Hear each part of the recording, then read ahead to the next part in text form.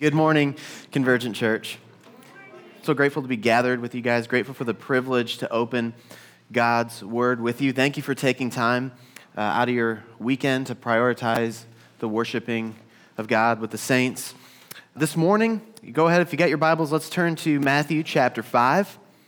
Last week, we began a brand new sermon series titled Blessed, a Journey Through the Beatitudes. Now, Beatitude, by way of refresher, meaning supreme blessedness or exalted happiness. It's the state of the utmost bliss. At the beginning of the Sermon on the Mount, the most famous sermon ever preached, Jesus begins with the pronouncement of these 8 Beatitudes, or these 8 signs of blessedness. These are the characteristics of those who are truly blessed. Now, the question I'd like to begin with this morning is this: when do you feel the most blessed? What is it that characterizes those moments where you're just like, oh gosh, I got to pinch myself. I feel so blessed right now.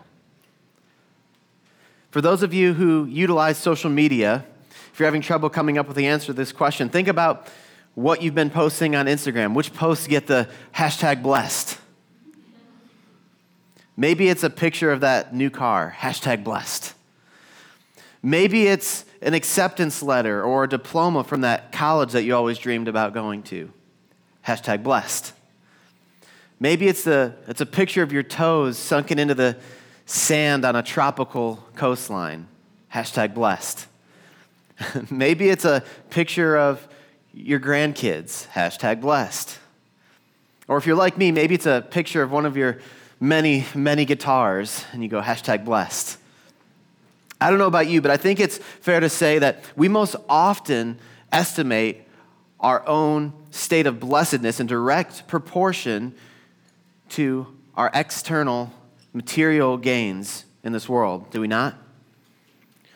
We most often perceive our blessings as being things like good health, or a good family, or a good job, or a good 401k, or the house with the white picket fence in the suburb, or a vacation to one of those tropical destinations, or nice cars, and so on.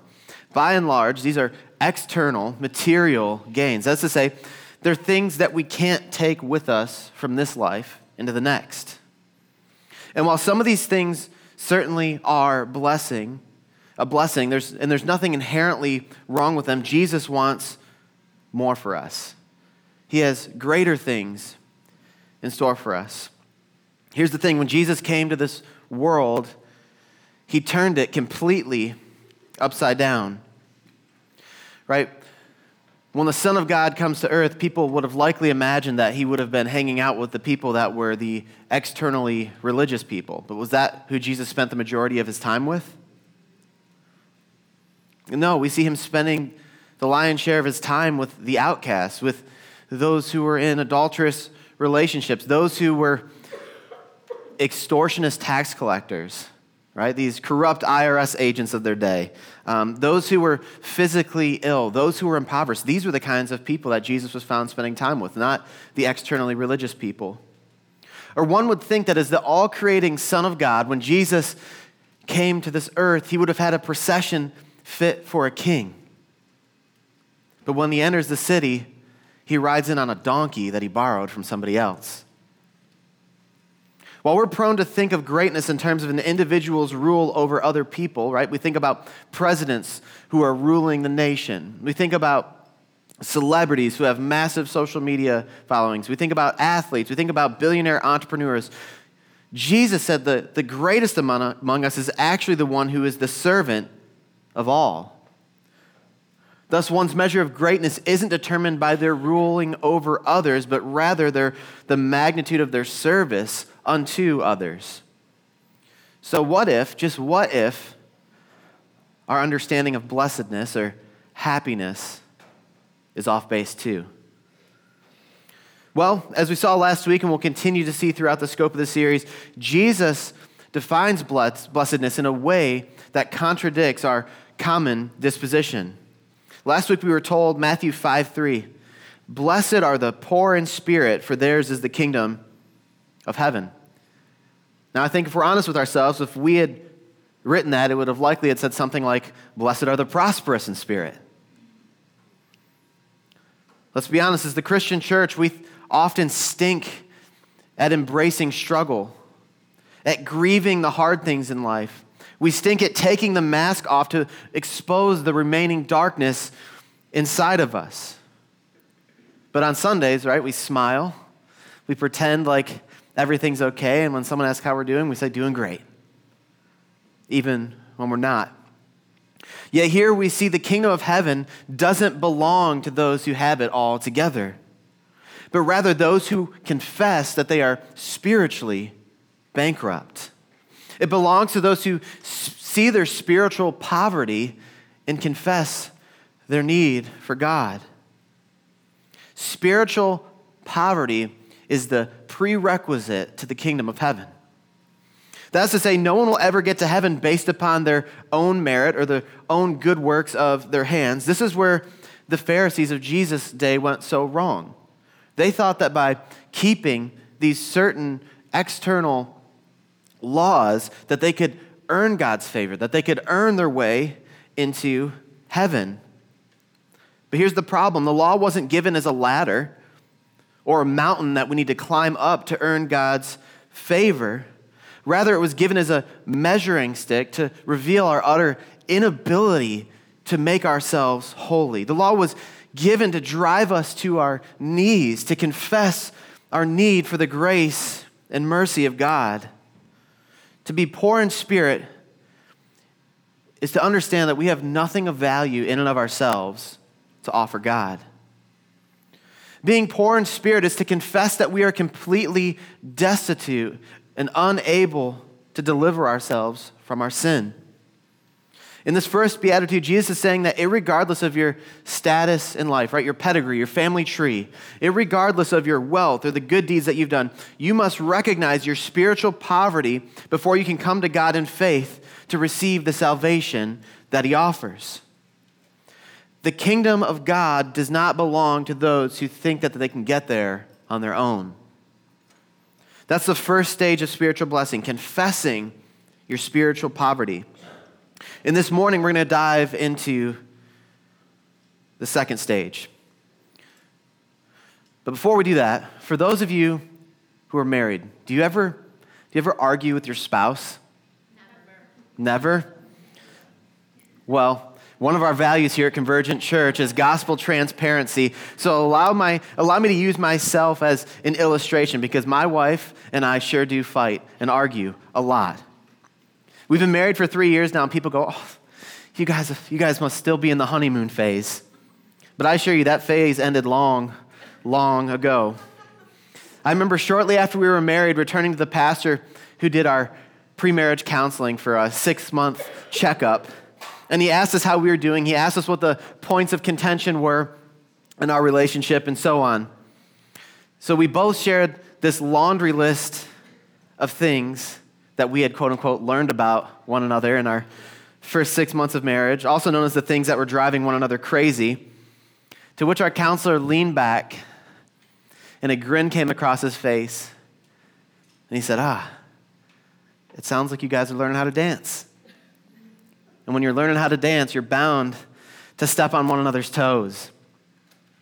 And this came as a great relief to us, because I think that each one of us thought that we had married a crazy person and that there was something radically, radically wrong with our relationship.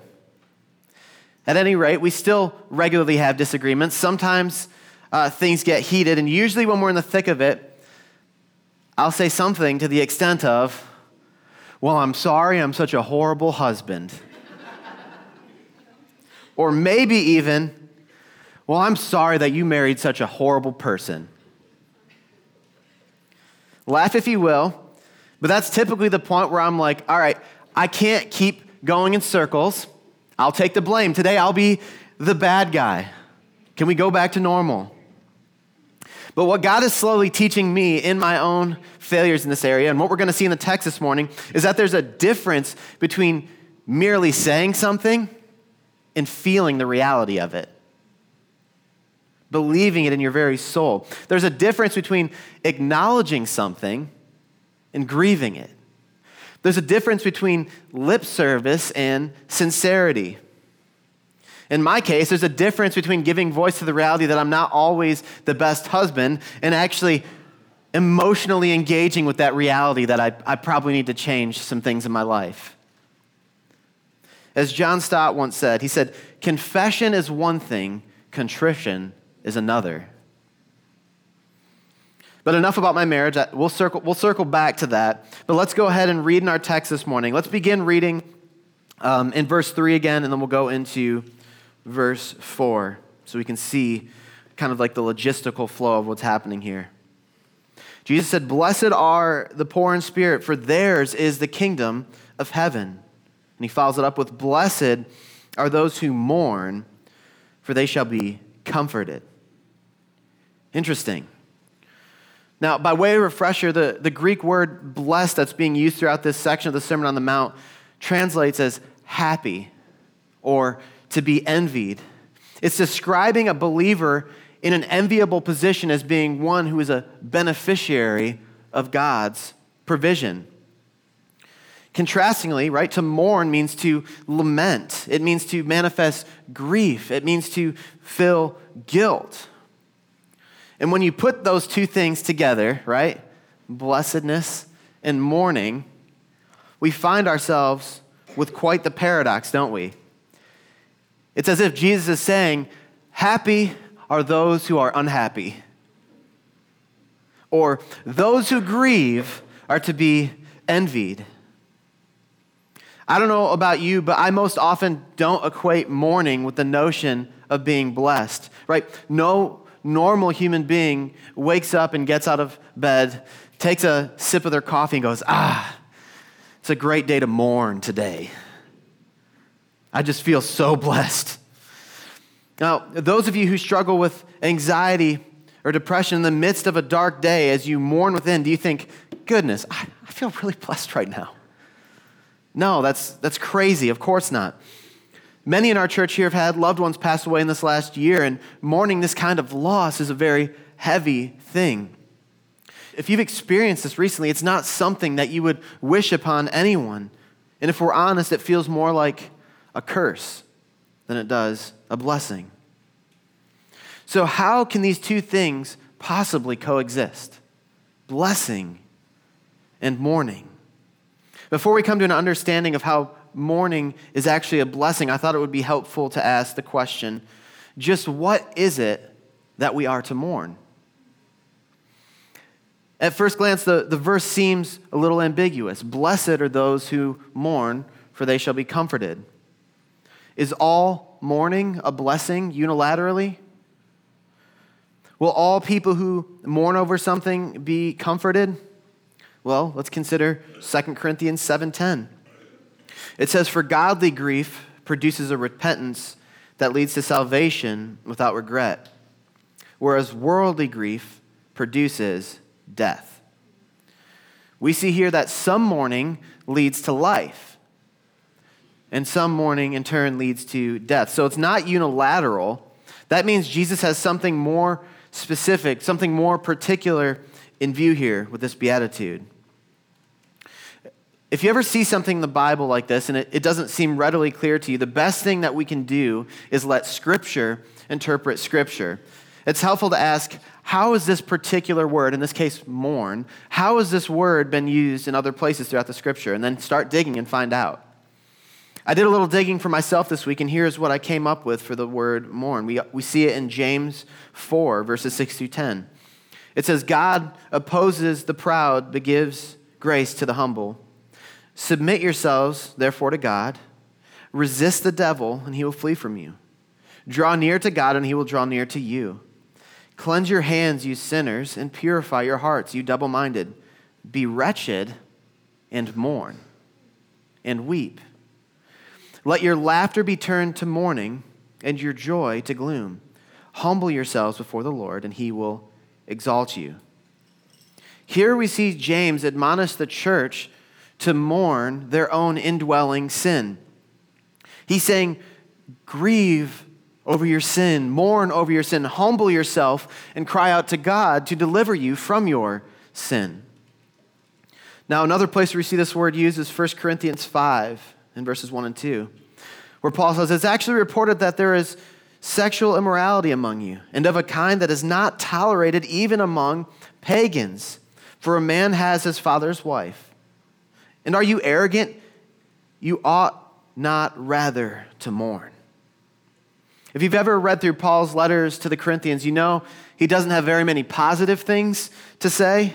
They were quite a carnal church as individuals were living openly in unrepentant sin. And nobody was holding anybody accountable. Nobody was entering into the difficult but loving work of addressing sin and calling for repentance, the turning away from that sin. As such, Paul is saying, listen, y'all have some things going on in your church that not even the unbelieving world tolerates. Namely, you've got a man that's presumably sleeping with his own stepmother, but you've turned a blind eye to this. You should be mourning over the sin. Here we see Paul admonishing the church to mourn over the prevailing sin of others in their community. Again to the Corinthians, 2 Corinthians 12:21.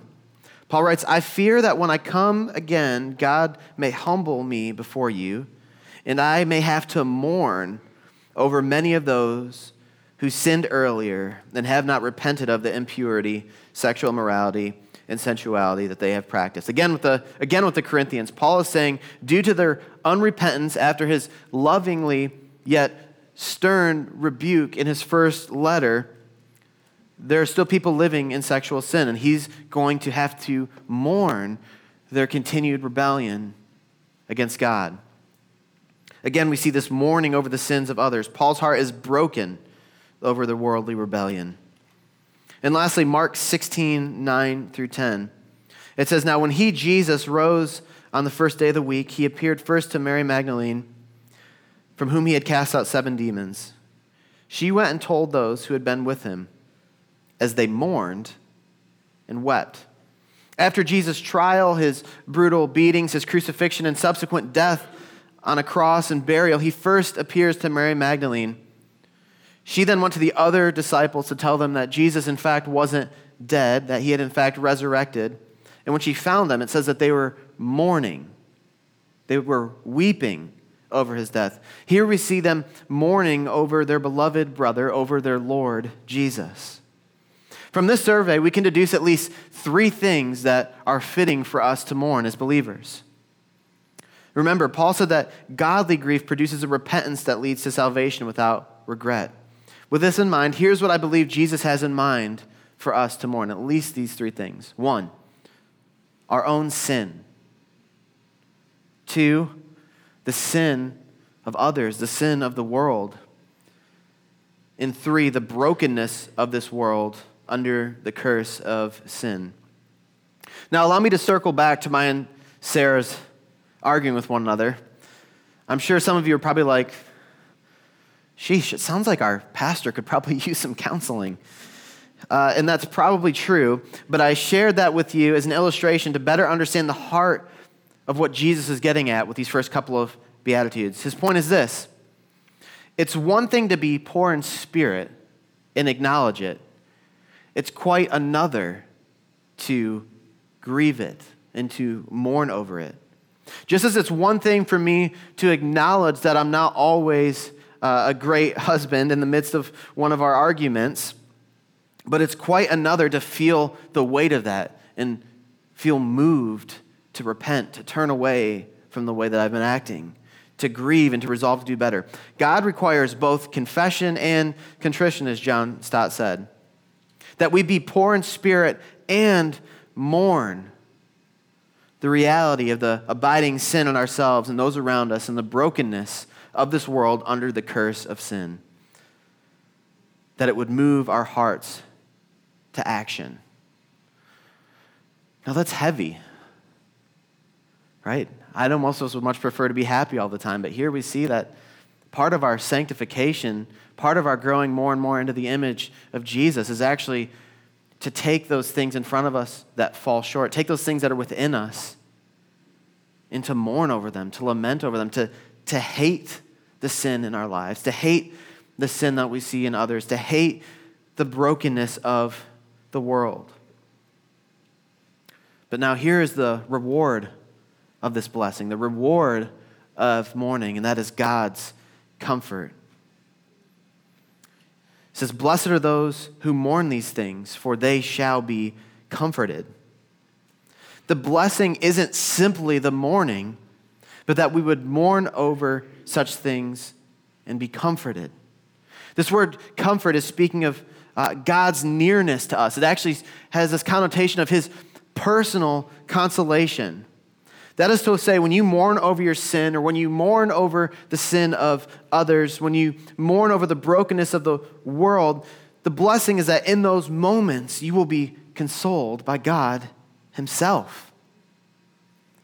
You will be strengthened by God. You will be refreshed by God.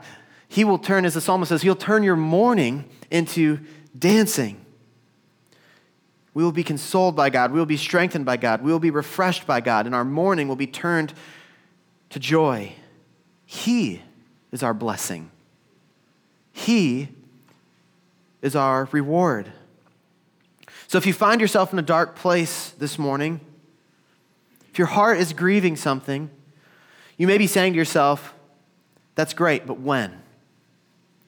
When will I know this comfort? Because sometimes it feels hard just to carry on.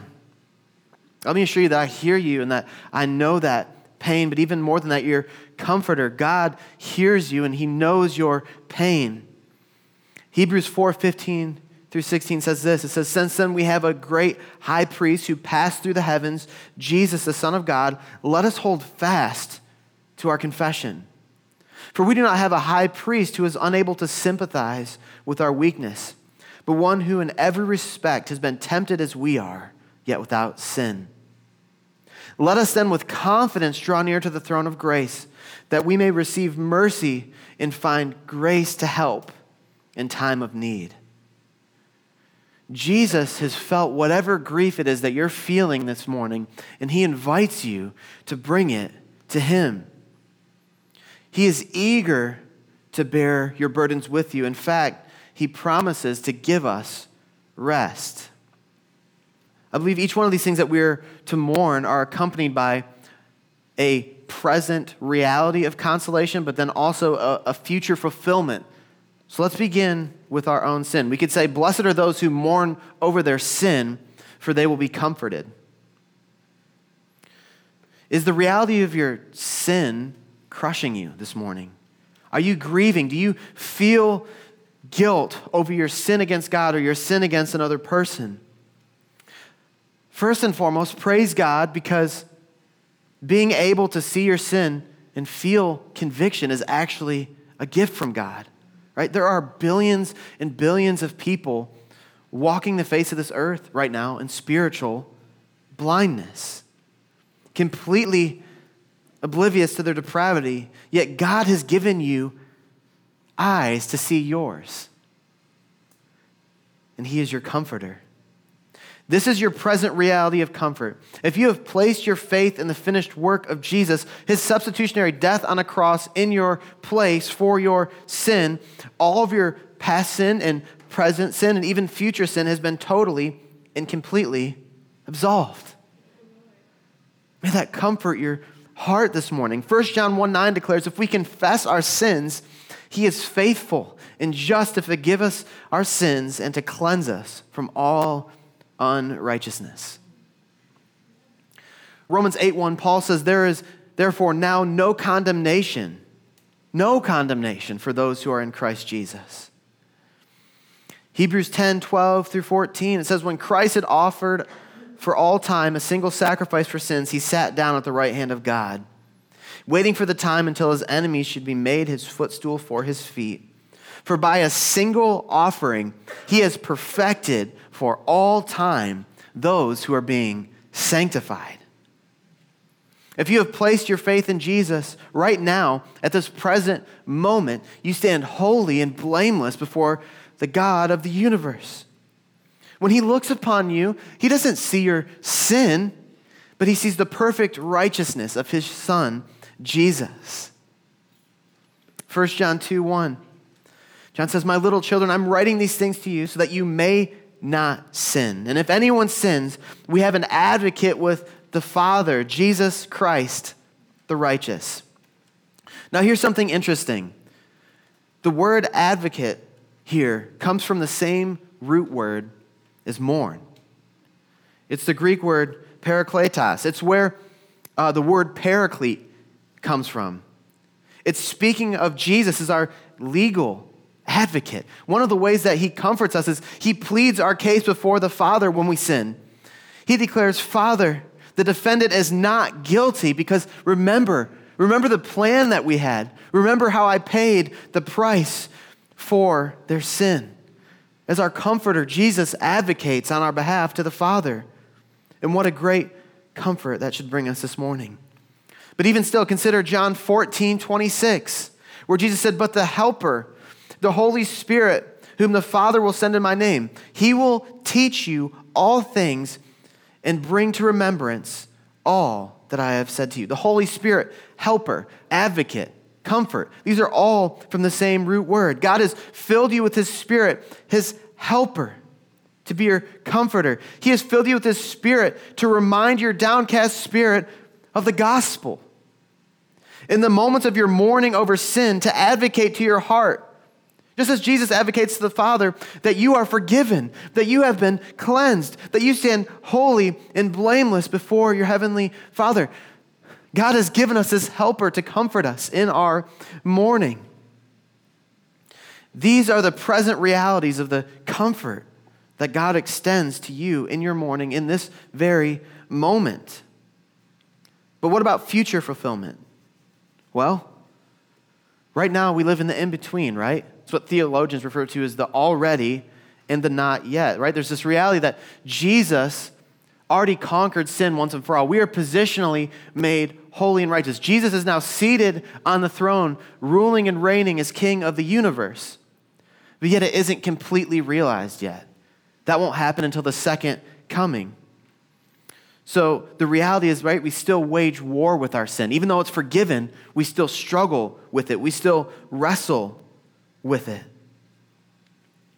We look forward to a better day. We look forward to the fulfillment of the work that God has begun in us. And 1 Peter 1:13 speaks to this. It says, "Therefore, preparing your minds for action and being sober-minded, set your hope fully on the grace that will be brought to you at the revelation of Jesus Christ."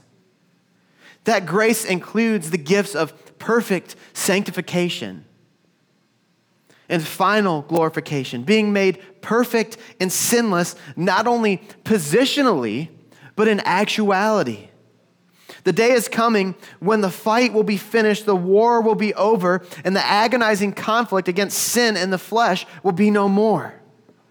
Blessed are those who mourn, for they will be comforted in these ways. Let's continue on. We could say, blessed are those who mourn the sin of others, for they will be comforted. Is your heart grieved by the sin of others around you?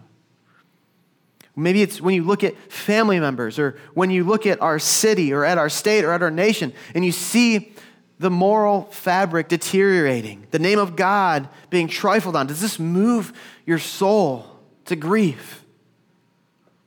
Well, you're in good company because Jesus himself wept over the sin of others, over the bitter consequences and judgment and death, and over the unrepentant who would never receive him.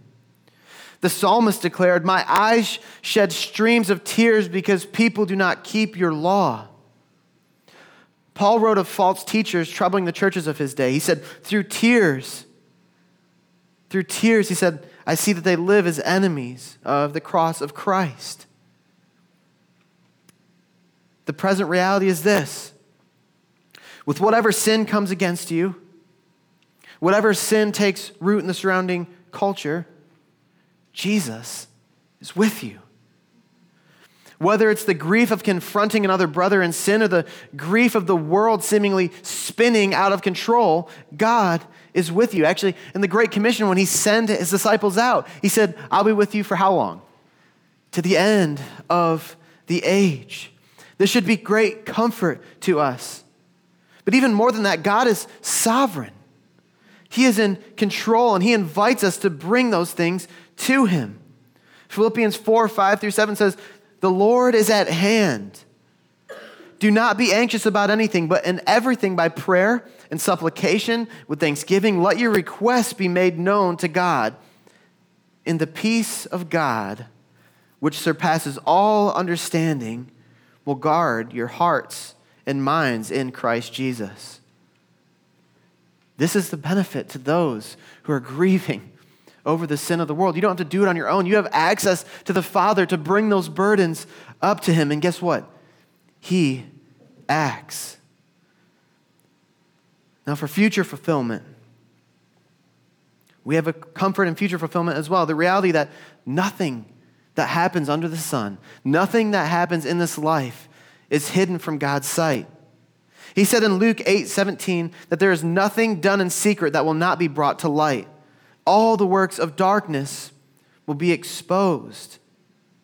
We can also have confidence as we look forward to the consummation of all things, knowing that God is perfectly just. There's not an injustice, there's not an evil in this world that he is not going to ultimately make right. There's nothing that is going to go accounted for. This should comfort our hearts as we grieve what we see happening in the world around us. And lastly, we could say, blessed are those who mourn the loss of a brother or sister in Christ, for they shall be comforted. Here's the present reality of this. When it's a brother and sister in Christ, when it's somebody who's surrendered their life to Jesus, placed all their trust in Jesus, you have the comfort of knowing exactly where that brother or sister is once they pass.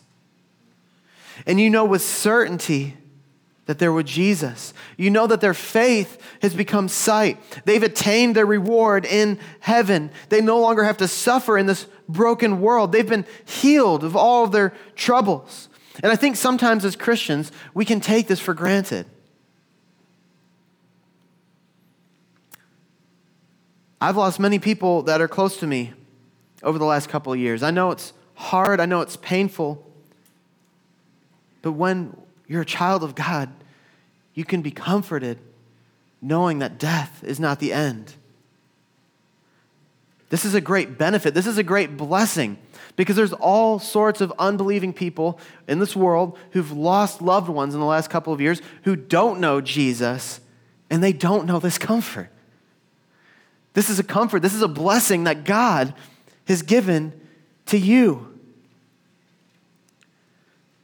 But there's still future fulfillment as well. 1 Thessalonians 4:13-16. Paul says, "But we do not want you to be uninformed, brothers, about those who are asleep, that you may not grieve as others do, who have no hope. For since we believe that Jesus died and rose again, even so, through Jesus, God will bring with him those who have fallen asleep. For this we declare to you by a word from the Lord, that we who are alive, who are left until the coming of the Lord, will not precede those who have fallen asleep. For the Lord himself will descend from heaven with a cry of command, with the voice of an archangel, and with the sound of the trumpet of God, and the dead in Christ will rise first. Then we who are alive, who are left, will be caught up together with them in the clouds to meet the Lord in the air. And so we will always be with the Lord. Therefore, encourage one another with these words." Right? So it's not only knowing that our loved ones are with Jesus, but that we too will be joined together with them, that we will be reunited together with them one day. Revelation 21:4 says, "He will wipe away on that day every tear from their eyes, and death shall be no more, neither shall there be mourning, nor crying, nor pain anymore, for the former things have passed away." It's a blessing. We have this comfort, even in the passing of a brother or sister in Christ, to know that death is not the end, that we will be reunited one day in a place where there is no mourning. We mourn, but for a moment, joy comes in the morning. So my question for you this morning is very simple. Do you know these comforts? Do you know these comforts? This is the foundation of our comfort. We find the root of each of these comforts in the truth of the gospel, in that Jesus exchanged his own comfort for our own. He left his home in heaven with the Father and was born into this world, fully God, fully man, to live the sinless and righteous life we were powerless to live. And he ultimately went to the cross to pay the price that we owed for our sin. He gave his life as a ransom for ours. He bore the penalty for our sin. Through Jesus, you can have forgiveness for your sin. Through Jesus, you can have reconciliation to the Father. Through Jesus, you have access into the Holy of Holies to make your requests known. But get this, he not only died for your sin, but he rose from the grave and conquered the power of sin and death's tyranny over you. Through Jesus, you now have a hope that transcends the grave. These are the blessings that God has for those who mourn.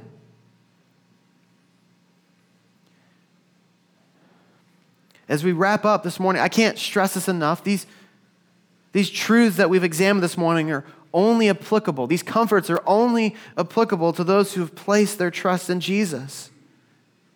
These promises, these blessings are only for those who see their spiritual bankruptcy before God, who mourn their sin, and who realize that they have no hope or right standing before God in this life or the next apart from the blood that Jesus shed on the cross, the death that he died in our place. Because unfortunately, if you haven't trusted Jesus in this way, when you die, you won't go to heaven. Doesn't matter how good of a person you are, you and I on our best day still fall pitifully short of God's righteous standard. Furthermore, when you mourn in this life, there will be no lasting comfort. No person, no substance, no amount of money, no material possessions will ever be enough. The reality would be that you still have no inheritance, that you will find no satisfaction in this life or the next. So will you come to the cross? Will you confess with your mouth and will you believe in your heart that Jesus is Lord? Now, for those of us who have made that decision, get this. In our mourning, we don't have to fight for victory over these things because Jesus already secured the victory. May this empower us because whatever grief may come your way in this life, you have greater comfort. The grief may come for a moment, but your comfort lasts for all eternity. And I don't know what burdens you came through those doors with this morning, but what I do know is that whatever grief you are dealing with in this season of life, it wasn't meant to drive you downward in despair, but upward in prayer where you can find comfort, where you can experience the blessing of your Father's comfort. Those who mourn these things are blessed because they know the comfort of God. He is near to them. I don't know about you, but for me, when I think back on my life, when I go, man, when have I had the most contentment in Christ? When have I felt the most comfort in Christ? Right? It's usually not the mountaintop. That's usually where I screw it up. The mountaintop is usually where I'm like, I've got this under control. I'm pretty good. But then when I'm in the valley of the shadow of death, when I'm driven to despair, when I'm broken over the sin in me, when I'm broken in the sin against me or the sin that I see in the world, when I'm broken over a loved one who's gone on to glory, there I know the nearness of the Lord. That is why this is such a blessing to us. Charles Spurgeon said it this way. He said, "How great a blessing is sorrow, since it gives room for the Lord to administer comfort." Our griefs are blessed, for they are our points of contact with the divine comforter. Our mourning hours have brought more comfort to us than our days of cheerfulness. And I'll leave you with this from Psalm 34. The Lord is near to the brokenhearted and saves the crushed in spirit. Many are the afflictions of the righteous, but the Lord delivers him out of them all.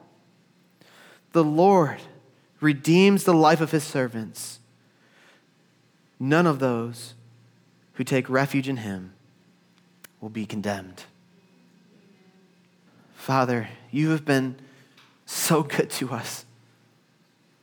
Father, apart from your intervention, all of us who are on a one-way train to eternal damnation and eternal separation from you. But because of your love, you intervened. Because of your love for us, Jesus, you forsook the comfort of heaven and came to this earth that we may be comforted. And you lived that life that we couldn't live. You died the death that we deserved to die. And you secured our comfort through your substitutionary death in our place. And you conquered the stronghold of death over us. You conquered the power of sin over us through your resurrection. God, you have given us right standing. You have given us resurrection. But God, even more than that, you've given us the blessing that is nearness to you. So God, for any who may be feeling a particular weight this morning, God, may they hold fast to these truths. May they hold fast to these scriptures, that as they mourn, God, they are not forsaken. That as they mourn, God, that it's not meant to drive them to despair, but God, it's meant to drive them upwards in prayer, to experience your nearness, to experience your comfort. And God, we look forward to that great day when an end will be made to all that mourns us, to all that we grieve once and for all. The day when every knee bows and every tongue confesses that you are Lord. So God, will you comfort our hearts this morning? But will it not stop there, God? Will you use us this week in our homes? Will you use us in our places of work? Will you use us in this city, at the coffee shop, at the bakery, at the grocery store, to be those who also administer comfort in the gospel as we have been comforted? Will you do this in us, Lord? I pray and ask this all in Jesus' name. Amen.